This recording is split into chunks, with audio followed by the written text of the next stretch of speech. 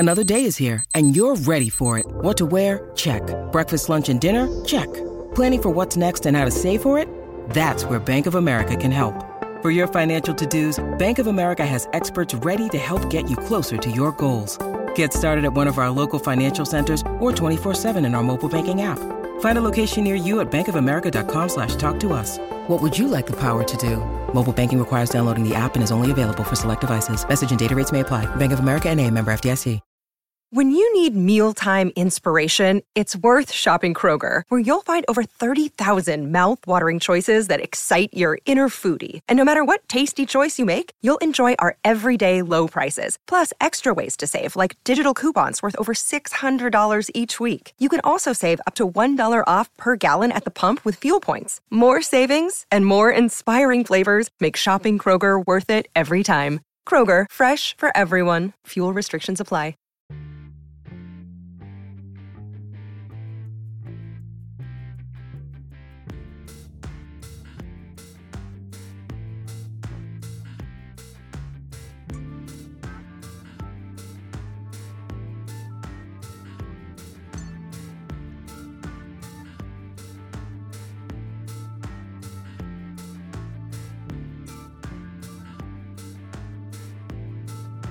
Welcome to Unlikable Female Characters, the podcast featuring feminist thriller writers in conversation about women who don't give a damn if you like them.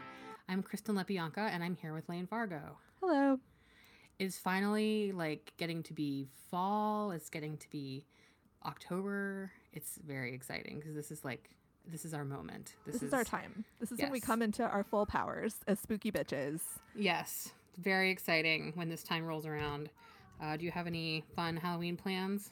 I have a single Halloween plan, and it's actually a couple weeks before Halloween. There is this thing at the Botanic Gardens here that's called, I think it's called Night of 1,000 Jack-o'-lanterns. So I don't know if there are actually 1,000. I probably will not count, but there are going to be a fuck ton of jack-o'-lanterns, and you walk around after dark at the Botanic Garden and feel spooky. So that sounds fun. Yeah, very, very excited about that, even though I have to go past my bedtime. My bedtime's 9 p.m. I see. Big night out. Big night out, yes, absolutely. What about you? No plans as of yet, but I am happy because this is the point of the year in which all of my home decor suddenly makes sense again. Because we have lots of black cat things because I own a black cat and I adore black cats. They're the best cats, et cetera, et cetera. So we have Halloween tea towels that we use in the kitchen year round because they have cute black cats on them. And it's so for most of the year, we just have these weirdly anachronistic items. But now it's we decorated for the season. You're just ready all the time. Yeah, it's great. I love that. That's planning ahead. Yes. And we also, we have exciting plans to acquire a new cardboard cat scratcher from Target. They have really great seasonal designs. And in the past, we've had a haunted motel for the Halloween season. And I believe this year they have a graveyard. So, oh my God. Yeah, it's pretty exciting. I need to go to Target right now. Yeah. The cats have been using their summer cat scratchers up until now, which is the taco truck and the aquarium. Okay. But do you take those ones away so that they can only use the spooky ones, or do they just have all the cat scratchers? We take them away. They because they're made of cardboard, they don't last a tremendous long time. Okay. So after they've been well loved, they start to just disintegrate. Okay. So by the time a new season comes around, it's time to chuck the old ones out. Well, you need to post pictures of those on our various social media accounts for the public because they need to see them. Yes, the taco truck is especially adorable. It says in huge letters on the front, "Meow Delicioso," and it just every time I see it, it cracks me up. I have my black cat in my podcasting studio with me today, and I might have to kick her out because she is crawling around me and trying to dig into the pillow I have behind me. Stop it. Stop. She doesn't want to stop. So she might be a special guest star in today's episode. She's pretty quiet though. She doesn't meow that much. She doesn't scream like your cat. Oh my God. Yeah, my cat, my non-black cat is a real loudmouth lately. So you've probably already heard her in this episode. Actually, she's been yowling around on the other side of the room. Well, it's very appropriate for this episode because today we are going to talk about scream queens, specifically the archetype of the final girl. Yay. So, are you a big horror movie watcher? I am like only a horror movie watcher during this time, which, as I said, spooky season is like from July 4th onwards. So it's not just October, but like as Right. the weather starts to change, I get a strong desire to go to a pumpkin patch and also watch horror movies. But the rest of the year, I'm like, no, thank you. What about you? So I am an extremely easily startled person. And I cannot handle movies with really intense jump scares. So I can only watch horror movies if they have been sort of certified to me as not full of jump scares. Okay. Because like obviously I love suspense and thriller and all things creepy and gory, but just not the jump scares that just freaks my shit right out.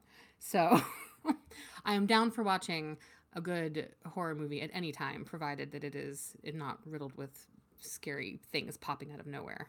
There should be, maybe there is a website for that where they like timestamp all the jump scares for this, the people who are freaked out by them. We actually like, if for anyone who also feels the same way about jump scares, like if you Google the name of a movie and just jump scare, there's often reviews that will tell you how intense it is. For example, the movie Get Out, amazing horror movie, not jump scare heavy. So like that was a movie I was able to see in the theater because it had been certified as like, okay, this movie will scare you, but this is not a jump scare type movie.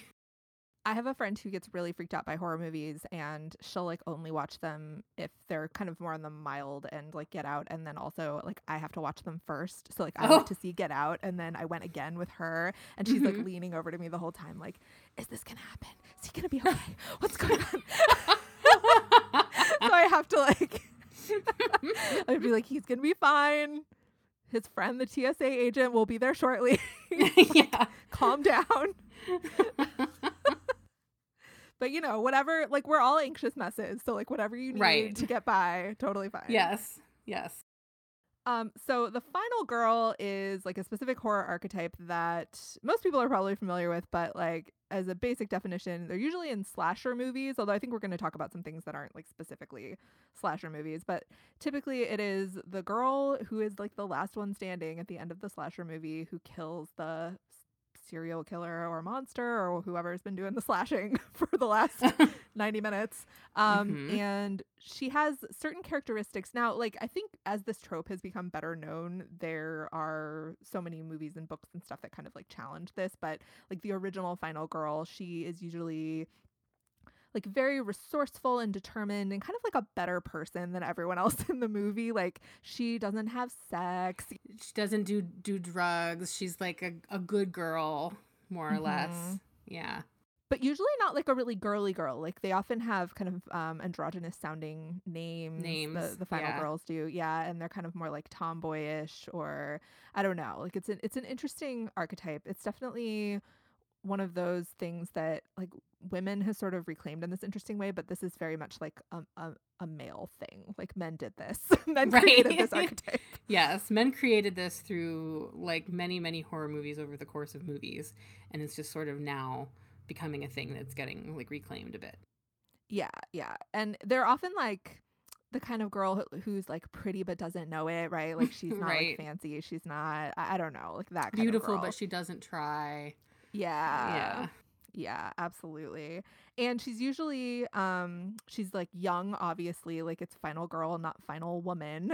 And she's not physically powerful or like trained in any kind of combat or anything. So she's like very much the underdog that we're rooting for and can maybe like see ourselves in, where she's like very scared as anyone would be at the beginning of the movie and throughout, and then like by the end kind of finds her strength and is able to challenge the monster. Yes, and there's often something very, like, phallic about the way in which she slays the monster. It's true. Whether it's, like, an aggressive thrusting stab or beating with a club, like, there's a very phallic emphasis, sort of. It's not like she shoots him from a distance and walks away. It's not that kind of thing. Yeah, it's got to be, like, up close and personal with lots of thrusting. Yeah, thrusting is required. And I also found in like some of my reading about this and just looking over my examples that the final girl is often a brunette, and she usually has like a sluttier blonde friend who like gets killed earlier, and like that happens in so many movies. Yeah, that is really true. Like what's that that about, men? What's really? about? Like, what is that about, man? That is fucked up. Like, come on. Wow. Okay. Yeah. Um, so what are some examples? I had like the OG that I think like we always think of is Laurie from Halloween, Jamie Lee Curtis, who now Right. is like in a million of these movies. Like there's another one coming out in a few weeks, right? Like Yeah, Halloween like Kills. I don't know how many there have been. There have been a lot, but it's like kind of awesome that she's still like I mean, this is like the final woman now. Like she is like Yeah. the final crone, and I'm here for that. That's true. She has like survived to become the final crone. Yes. Now I want to watch a movie called that. Yeah. The Final Crone. I would watch starring the Jamie hell Lee out of that movie. Then there's Sydney from Scream. Also, she's an interesting one because while she is a brunette and like pretty, but she doesn't know it and like all of that good shit, she has sex in the first movie and lives to tell the tale. Yeah, she has sex with the killer. Like spoilers, I guess, for this like old ass movie, but. Right. Although, if you watch a movie from the 90s starring Skeet Ulrich and you're like, he seems like a fine, upstanding young gentleman, like, I can't help you. Like, he's obviously bad. Right. Yeah. There's also, what's her face? Julie from I Know What You Did Last Summer. Sure, yeah. Jennifer Love Hewitt with her bangs. Jennifer Love Hewitt. She's like a nice girl, but with lots of cleavage. Like, I don't know. Yeah. Kind of asking for it in one of these movies. I was thinking in Scream, too, it's like Sydney does have sex, but she has the sluttier blonde friend who dies earlier, Rose McGowan's character. The sacrificial blonde. Again, why men? Now we're going to have to do an episode about the sacrificial blonde. Like, oh, no. There's probably a lot to unpack there, too. There's probably a lot to unpack there. We don't have time for that today. No. A recent Final Girl movie I really loved was Ready or Not. Have you seen that? Ready or Not? No, I have not. Okay, so it's about this woman played by Samara Weaving who is blonde. I think she's blonde in this movie. She's like blonde in real life. So outlier. So she marries into this rich family that is famous for making board games. They like own this giant board game company. And on her wedding night, she's at their like creepy old mansion. First mistake. And they tell her that she has to play a game. It's like a family tradition. And I think there's some sort of like wheel she has to spin or something where she like chooses the game that they're going to play, and they're going to play hide and seek. And then it turns out that this creepy rich family is going to hunt and kill her as a sacrifice, and she has to like hide in the house and try and get away from them, or they'll kill her. And then like if they don't kill her as the sacrifice, then something terrible will happen to all of them. Like they've been preserving the family for generations through these sacrifices. So it's some like real like wild crazy rich people shit. It's really good. I love crazy rich people shit like that. I'm always here for that. Yeah. And I won't spoil. I mean, I guess it's a spoiler to say she's the final girl, right? Like that's, you kind of expect that in a horror movie, but the final image of this movie is like her covered in blood outside the house smoking a cigarette, which is very Heathers, right? Like that made me think of Heathers. Yes. It's so much fun. It's just like a completely bonkers movie, because like for most of the movie she's wearing her wedding dress and like sneakers, I think, and like sneaking around the house with all these weapons, and it's just, yeah, highly recommend Ready or Not. Nice. I think we've talked about Black Christmas on this podcast before, briefly, maybe. I've never seen it though. Oh, then maybe we haven't. But basically there's like 3 different versions of this movie. There was like the 3rd remake of it came out a couple years ago, and it's super fun, but I don't remember it super well. I just wanted to point out that the final girl is named Riley because we have this androgynous name trend happening. Yeah, let's put a pin in that, and we're gonna return to that subject later. Yes.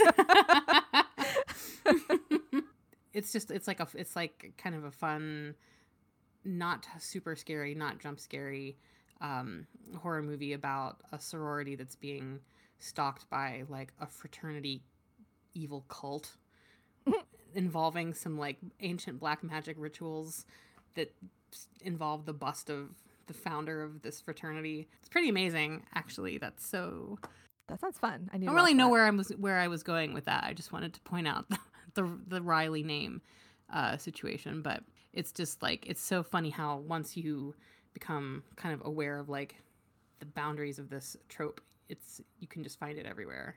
Mm-hmm. Yeah, I was thinking even that movie The Witch, which I'm pretty sure we have talked about on the podcast before, starring Anya Taylor-Joy. Mm-hmm. That is like not a traditional like slasher at all, but she is kind of the final girl. She like outlasts everybody and then at the end joins this coven of witches in the woods, which is like the ultimate happy ending as far as I'm concerned. Right. Just dancing naked with the devil. My cat. It's ridiculous. Scream Queen Snapple. Yes. She definitely has a lot to say. Yes, we hear you. Also on the topic of like not the typical slasher, I wanted to talk about Dark Places by our Lord and Savior Gillian Flynn. Mm-hmm. Which like I would say that Libby is not a typical final girl in the sense that she like kills the monster and outlasts everyone, but she is kind of a she's obviously a survivor of what has happened to her family. And there's just kind of this interesting parallel between that book and a lot of like the pop culture stuff surrounding the idea of the final girl, like these conferences of people who are obsessed with true crime and they're obsessed with these survivors. And Libby is a character that like sort of can profit off of that to make a living almost. Yeah, and it's like if you're the survivor, the final girl, however you want to put it, then you are the only person who's around to tell the story. So like you have that authority as the storyteller basically to like, say what happened, what went down. And Libby is definitely taking advantage of that. Like she's the only one, and she doesn't even really know what happened to her family, but she's like the only one who has any idea. Right. Yeah. So like she was a kid when it happened, and she gave her story to the police. She testified. But like she's not even really sure what happened. She can't even really remember or say for sure, but because she is that final girl, like no one else can really question it with any real authority because she's the only one who's left to tell the tale. Mm-hmm. Speaking of Dark Places, did you ever see the movie starring Charlize Theron and Christina Hendricks? Wait, Christina Hendricks is in that? Yes, she's okay. Well, now I'm gonna watch it. It's like weirdly, as good as that book is, the movie is not. It does not come close, which is just like it's always kind of surprising when that happens, especially with like amazing stars like Charlize and Christina. It should have been amazing. Well, Charlize is like an amazing actress. I mean, she's like a goddess, but she's totally opposite of how Libby is described in the book physically. And I do think because Libby's described as being like very small, right? Like very, and Charlize is like an Amazonian goddess. And that does make a difference for a character like that. Like, I don't think you always have to match the physicality of the character in the book to the character in the movie. But when it's something like that, like I think it does kind of inform her character, her being like very small of stature and like seeming sort of weak or like not formidable, where Charlize just looks like she could kick anyone's ass, especially mine. Please call me. Yes, please come and step on Lane. But in the movie, it's interesting. Like they style Charlize with like this ratty baseball cap for like literally the entire movie. Do they try to make her look frumpy? Really? They try to make her look frumpy by putting a baseball cap on her, and that's like literally it. Oh my god! It's really weird. Done. No, it's very strange. Because like I fucking love that book. Like it might be my favorite of Gillian Flynn's books, and it's just like I don't understand how you can make a movie out of such incredible source material and have it just be like so not great. The story is still there, it's still compelling, but it's just like, but why? Well, you know, that is the only one of her books that she has not adapted herself. A man did that too. Yeah. Typical. That's always like when I talk to other authors who are concerned about adapting their own work, like they want to do it, but they're sort of intimidated by it. I'm just like, look at Gillian and, you know, Sharp Objects. I know she wrote that with a staff of writers. Like it wasn't just her, but she was very involved in it. And then she wrote the screenplay for Gone Girl. Those are both brilliant. And then the only one that she didn't adapt herself, not so good. So there you go. Right. Yeah. It's odd. And the choices that they make with like, actually both with Charlize Theron and Christina Hendricks of like making them look frumpy is mostly related to like their hair. It's just like, what are you doing? You need to watch it just so you can see this ridiculous baseball cap that she literally always wears. Okay. Nicholas Holt's in that too, right? He plays the brother. I like him too. I need to watch Yes. this. Yeah, it's on Amazon. Okay. To rent for like $3. I remember Alright. like hearing about it when like it came out in like 2016 or something, but like I remember hearing about it and then like it never really came to theaters. And I know, yeah. Same. and then I forgot all about it. And I watched it recently. I was just like, oh, I see now why this Why vanished. it was Yes. straight to Amazon Video. Yes, exactly. Well, I watched another actually fun movie a couple weeks ago, kind of on this topic, called The Final Girls, which you said you haven't seen it, right? Right. So it's kind of like a comedy horror movie, which doesn't always work, but I thought it worked pretty well in this case so the main character's mother was this actress who was in all these horror movies, including this really famous one where they're at like a summer camp and then this slasher shows up and kills everyone at the summer camp. So the mother has died and the daughter is invited to this like kind of anniversary showing of the movie and goes there with some friends of hers, and there's a fire at the theater and then they get like sucked into the movie. Like, don't ask questions. Just they're sucked into the movie. Just accept Don't worry about it. So she and her friends are then like inside this horror movie and interacting with, it's not like really her mother, it's like the character that her mother played, and they're trying to survive this based on like the rules of horror movies, which kind of reminded me of Scream actually, because there's that whole like the rules of horror movies aspect in that as well. Right. But it's super fun. It was kind of heartwarming in a way, because you get the like mother-daughter relationship and she's like coming to terms with the loss of her mother, but there's also all of this discussion of like what it means to be a final girl in this. And they do lean a little hard on the like, you can't be a final girl if you have sex. There's this whole thing where the mother's character, like in the actual movie, has sex with this guy early on and then she gets killed. And so like the daughter is then trying to keep her mother's character from like being alone with this guy to like make sure she doesn't have sex with him so that she won't die. And it's pretty fun though. I enjoyed it, but it did, I don't know, like it leaned a little hard on that. I feel like we're maybe beyond that with Final Girls, where it's not just about being a virgin. Right. There's a little more to it than that, hopefully.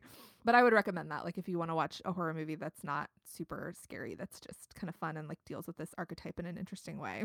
I think it's really interesting how like, so like, you know, in a classic horror movie, like this archetype exists, but it's not like, she's not identified as, oh, here's the final girl. Mm-hmm. Like this is something that has come from like film criticism, but now it's sort of like morphing into its own thing. Like here's this movie that's like called The Final Girl. We have, you know, books that are calling out this archetype in their title because it's like turning into more of a thing rather than just like, this is the archetype. It's like, this is actually sort of a character of its own. Yeah. So the two most famous books that use this archetype in the title are probably Final Girls by Riley Sager. Speaking of gender ambiguous Yes. names, as we were earlier. And then what is it? The Final Girls Support Group. Yeah. By Grady Hendrix. That one just came out. I haven't read it yet, but I have read Riley's book a long time ago. And they had a little argument between the two of them recently, though, which I thought we should talk about because it was kind of amusing. Now, I'll just say I don't know Grady. I do know Riley. He's awesome. Like, no shade. But when Grady's book came out, which was just like a couple months ago, I want to say, Riley tweeted something a little disparaging, implying that Grady Hendrix had kind of ripped off this concept of the final girl. And it's not just like that it's in the title. I think correct me if I'm wrong, but in Riley's book, there's this aspect of like there are these women who've all kind of survived this massacre, and they're like meeting years later to like support each other. So I guess like maybe there are some other similarities between this whole final girl support group idea and Grady Hendrix's book. So it's not just the title, there are like other kind of similarities. But yeah, he like tweeted this kind of bitchy thing and then retracted it and apologized. So like but I was just, when this happened, I don't know what you were thinking, but I mean, first of all, I love Twitter drama, so I was trying to make sure, because Riley I think deleted the original tweet and then people were sharing screenshots, and like, you know, you can find the Twitter drama if you look hard enough.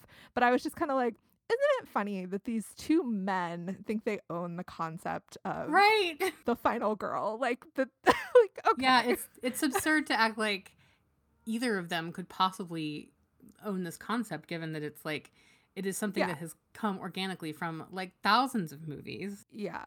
Thousands of movies, lots of film criticism, lots of, I mean, like this is a thing. Like it's like a cliche at this point, really. It's so well known that there are all of these books. Like there's Hi Snapple. She's here. I will not be editing any of this out. Snapple is always welcome. She's happy to hear it. But yeah, there's all of these things that are commenting on it, like this movie The Final Girls that's like playing with the trope, and like the movie Cabin in the Woods kind of plays with it in an interesting way where they're like the archetypes, all the characters are forced to like act out these archetypes, and one is the virgin, even though like the girl who is acting out that archetype isn't even a virgin. Right. Like all this stuff, like it's such a well-known thing now. There's like meta text on top of and for them to think that like they have some sort of ownership over this, or that it's like copying someone to have Final Girl in your title, or have like a slightly, I mean, first of all, there's like no original ideas anymore. Like like we all just need to accept that. Like, yeah, there's no new ideas. It's fine. Yeah.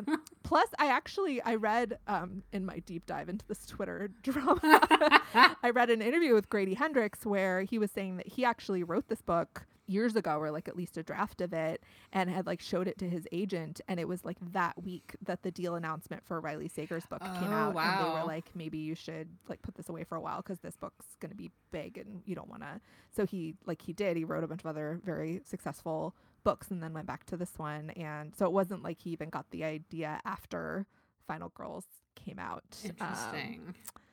But yeah, I don't know. I love Twitter drama, especially when it's like no one got hurt by this. Like it was pretty mild, so I just was able to enjoy it with my whole heart. Yes, it was very pure as far as Twitter dramas go. Yeah.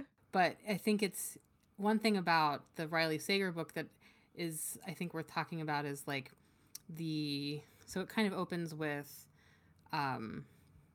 there's these three so-called final girls who are all survivors of separate massacres. It's not like it's the same massacres. They're all survivors of separate events, and they, like, for reasons that aren't totally clear to me, have all been sort of like lumped together by the media as like, oh, these are the final girls, and they were supposed to meet on Oprah, but then it fell through and they didn't meet. So the book sort of starts with one of them has apparently committed suicide, and it opens the door for madness to ensue. But like a lot of the sort of conflict, like the internal conflict within the protagonist, whose name is, yes, you got it, Quincy. So not even Quincy. We're going all the way. Yes. She hates the label final girl. She doesn't like the idea of like being seen as a so-called victim, and there's a lot of like I'm fine, I'm not a victim, I'm not a final girl, I'm just me. And I think that it's like it's really kind of disturbing, this idea of like, if a bad thing has happened to you, saying that you are a victim is like equivalent to weakness, when it shouldn't be, because like I guess it's just the very idea that like victim equals weak, whereas survivor equals strong. That's like, I don't think that's true. But for some reason there's nobility in resisting the label of victim. Yeah, that is interesting. That's like gross. Because we talk about that with sexual assault survivors as well. I mean, we use the term survivor instead of victim. And I think, yeah, it's like up to everyone how they want to identify and how they want to, like what label they want to take for themselves, if any label at all. But that is something that I think is throughout a lot of crime fiction, is this idea of like, oh, I don't want to be a victim. I'm not that person. I'm not. And sometimes it can be sort of showing that the character is like in denial a little bit, or like has some stuff to deal with, or whatever. But like, yeah, the idea of implying that there's something wrong with someone because they were the victim of a crime or had something done to them, whether it was a massacre or a rape or whatever, like, you know, you can't help that. That's just, yeah, I don't know. There's so much to unpack with that too. I feel like we could do a whole episode on that. Yeah, and there's a lot of like, I'm not like those other women who are victims. I'm different from that.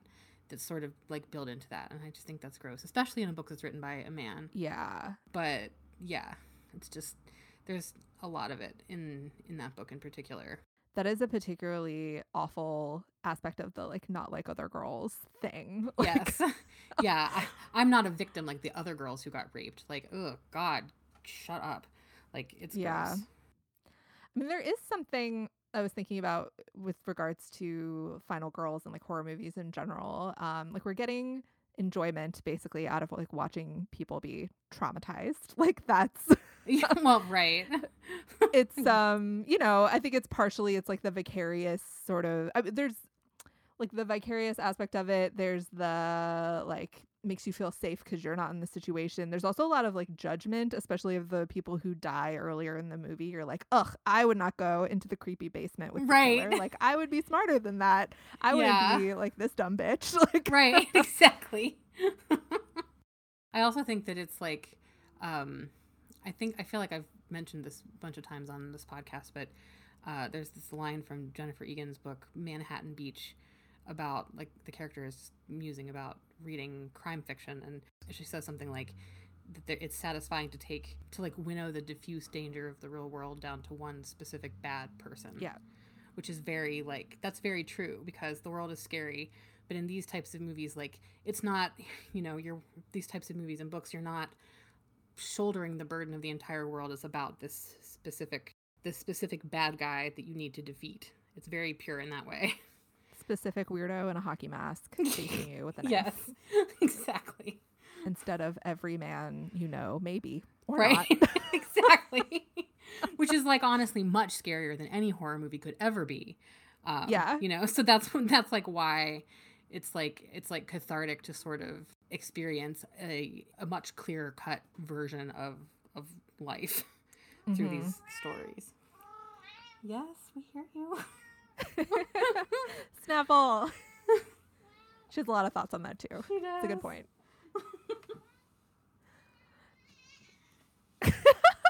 Oh boy. That sounds serious.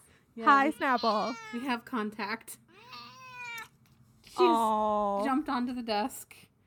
I was thinking too about like so many of these movies, if they're at all successful, they have like a gajillion sequels. Like we were talking about, Jamie Lee Curtis has been in how many Halloweens now, and now she's like a grandma in the latest one, and it's her like daughter and granddaughter, and like they're all fighting. Is it Michael Myers in Halloween? Nate's gonna be so mad at me that I like hesitated over that. Sorry, honey. They all are like the same though. They're all like creepy guys in weird masks. Yeah. And, Yep. you know. But yeah, so like if we're watching someone get traumatized, then like for these sequels, the same girl is getting traumatized over and over and over, pretty much. Yes. Yes.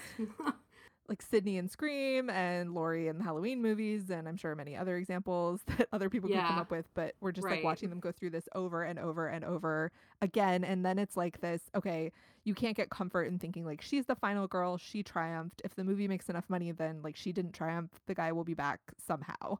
Yes, he'll be back to terrorize her again and make her defeat him again, but not really. But yeah, that feels much more like real life. The like you think you defeated the evil of the patriarchy, but it keeps coming back. It keeps coming back again and again. Mm-hmm. You just keep stabbing it, and it just keeps rising up. You shoot it twice in the head. Still, ugh. It's interesting how, like, in each individual sort of story like this, there's always that moment where, like, the final girl or whoever thinks they've killed the bad guy. But no, he's not really dead yet. He comes back for one last confrontation in the movie, and then she kills him, and then the movie's over. But then 2 years and, you know, several $1 million later, he's back again, and the story is different, but not really. That is more true to life than the individual story of confronting evil and it actually being confronted. Like, if you look at them as kind of all of a, you know, as a series rather than as individual films, like nothing ever dies and goes away.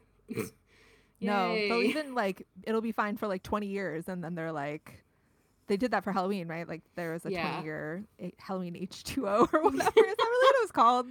Am I hallucinating that? You know, I think it was. That would be amazing. I'm Googling it right now. Okay. Because I want to know. Oh God, yes, you're right. Oh no, I wanted to be wrong. Halloween H2O, 20 years later. God. Also known simply as Halloween H2O. Wow. Okay. I think I've seen that, but I blocked it out. So, like, as women, as feminists, do we find this trope empowering, or like, is it bullshit? I don't know. I've been thinking about this. I feel like no. Okay. Because I think there's just too much in it that men have put there for it to be like truly empowering. I think I would certainly rather watch a movie that concludes with a final girl rather than a final guy. There's nothing interesting about that, right? But I think there's too much sort of there's too much baggage surrounding this particular archetype, and I think it's probably more interesting to like explore concluding a story with something else rather than going down this path again. Why aren't there more final guys? That's interesting. Like, it's just, I mean, it's mostly men who make these movies. There are some great female horror directors out there, but like for the most part, it's men writing and directing all movies. So, Right. horror movies as well. And it's like they don't want to watch a man be terrorized by a masked killer. There are like male victims in these movies, but they're usually like earlier on, or maybe they're like the boyfriend of the final girl. Like sometimes she has to kind of lose her love in order to survive and all of that bullshit. Right. Like even if she's happy by the like she's not happy by the end, like she survived, but she may have lost like all her slutty friends and her parents Yes. and like who knows who else. And you know, it's sad. Like it's just watching this poor girl suffer for a long time and then over and over again. Well, yeah, I think that like that's probably why there are not more final guys. Like it's disturbing, but the makers of these movies have fetishized this idea of this woman who takes her moment of power but then has to give it back in the sequel, and she's lost everything and she's miserable, and I guess men just want women to be miserable. Ooh. They're sure doing a good job of it. They are. Well Yeah, done. that's true. Because like most male heroes in like an action movie or something, they may like suffer some loss, I guess. Like especially if it goes on. I'm thinking of like, I was gonna say Jack Reacher, but actually I don't know fuck all about Jack Reacher, so I'm gonna leave that alone. How about another Tom Cruise character, Ethan Hunt in the There Mission you go. Impossible movies? Or like Jason Bourne. Yeah, Jason Bourne, James Bond, like occasionally loses a woman he cared about just like a tiny bit, or like does he have friends? No. I guess he has like his coworkers at Yeah, MI6. and he has what's her face? Judi Dench. Yeah, Judi Dench. Then she died, and he was like sad about that for like 1 minute, and then he had to Yeah. go back to kicking ass. Yeah. Yeah, I guess like that's the type of story for final guys where it's like he loses something and seeks revenge on everyone who has taken something from him. The final girl. But he's kind of in control most of the time. Like he's not like Yes. running around screaming, scared while he's being like chased. Right. Yeah. He's like, yeah, he's in control even when he is at risk. He's not like scared and hiding, you know, in a pantry or something. Like there's something much more active about characters like that rather than like the final girl who might be hiding, trying to be quiet somewhere. Kind of fascinating. We have like action heroes and final girls, and they're kind of two sides of the same coin in a lot of ways.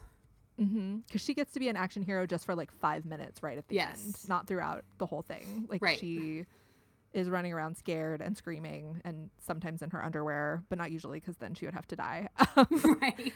for the first part of the movie. And then for like the last couple minutes, she is strong and confronts the killer and defeats him, and then he comes back and then she defeats him again, and then it's over. But she Yeah. doesn't get to be, I mean, that is kind of interesting about some of the ones that go on for a really long time, like the Halloween movies. I would say Jamie Lee Curtis now in these later ones, she is like much more ass kicking.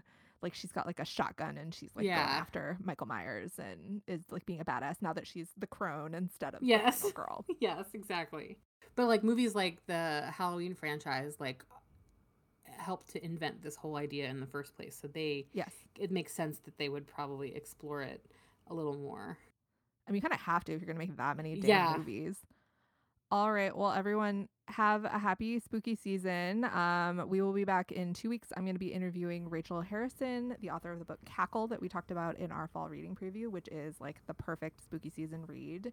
And I'm going to just go like brainstorm ideas for a screenplay called The Final Crown. I don't know about you, Kristen. Yes, I take my money.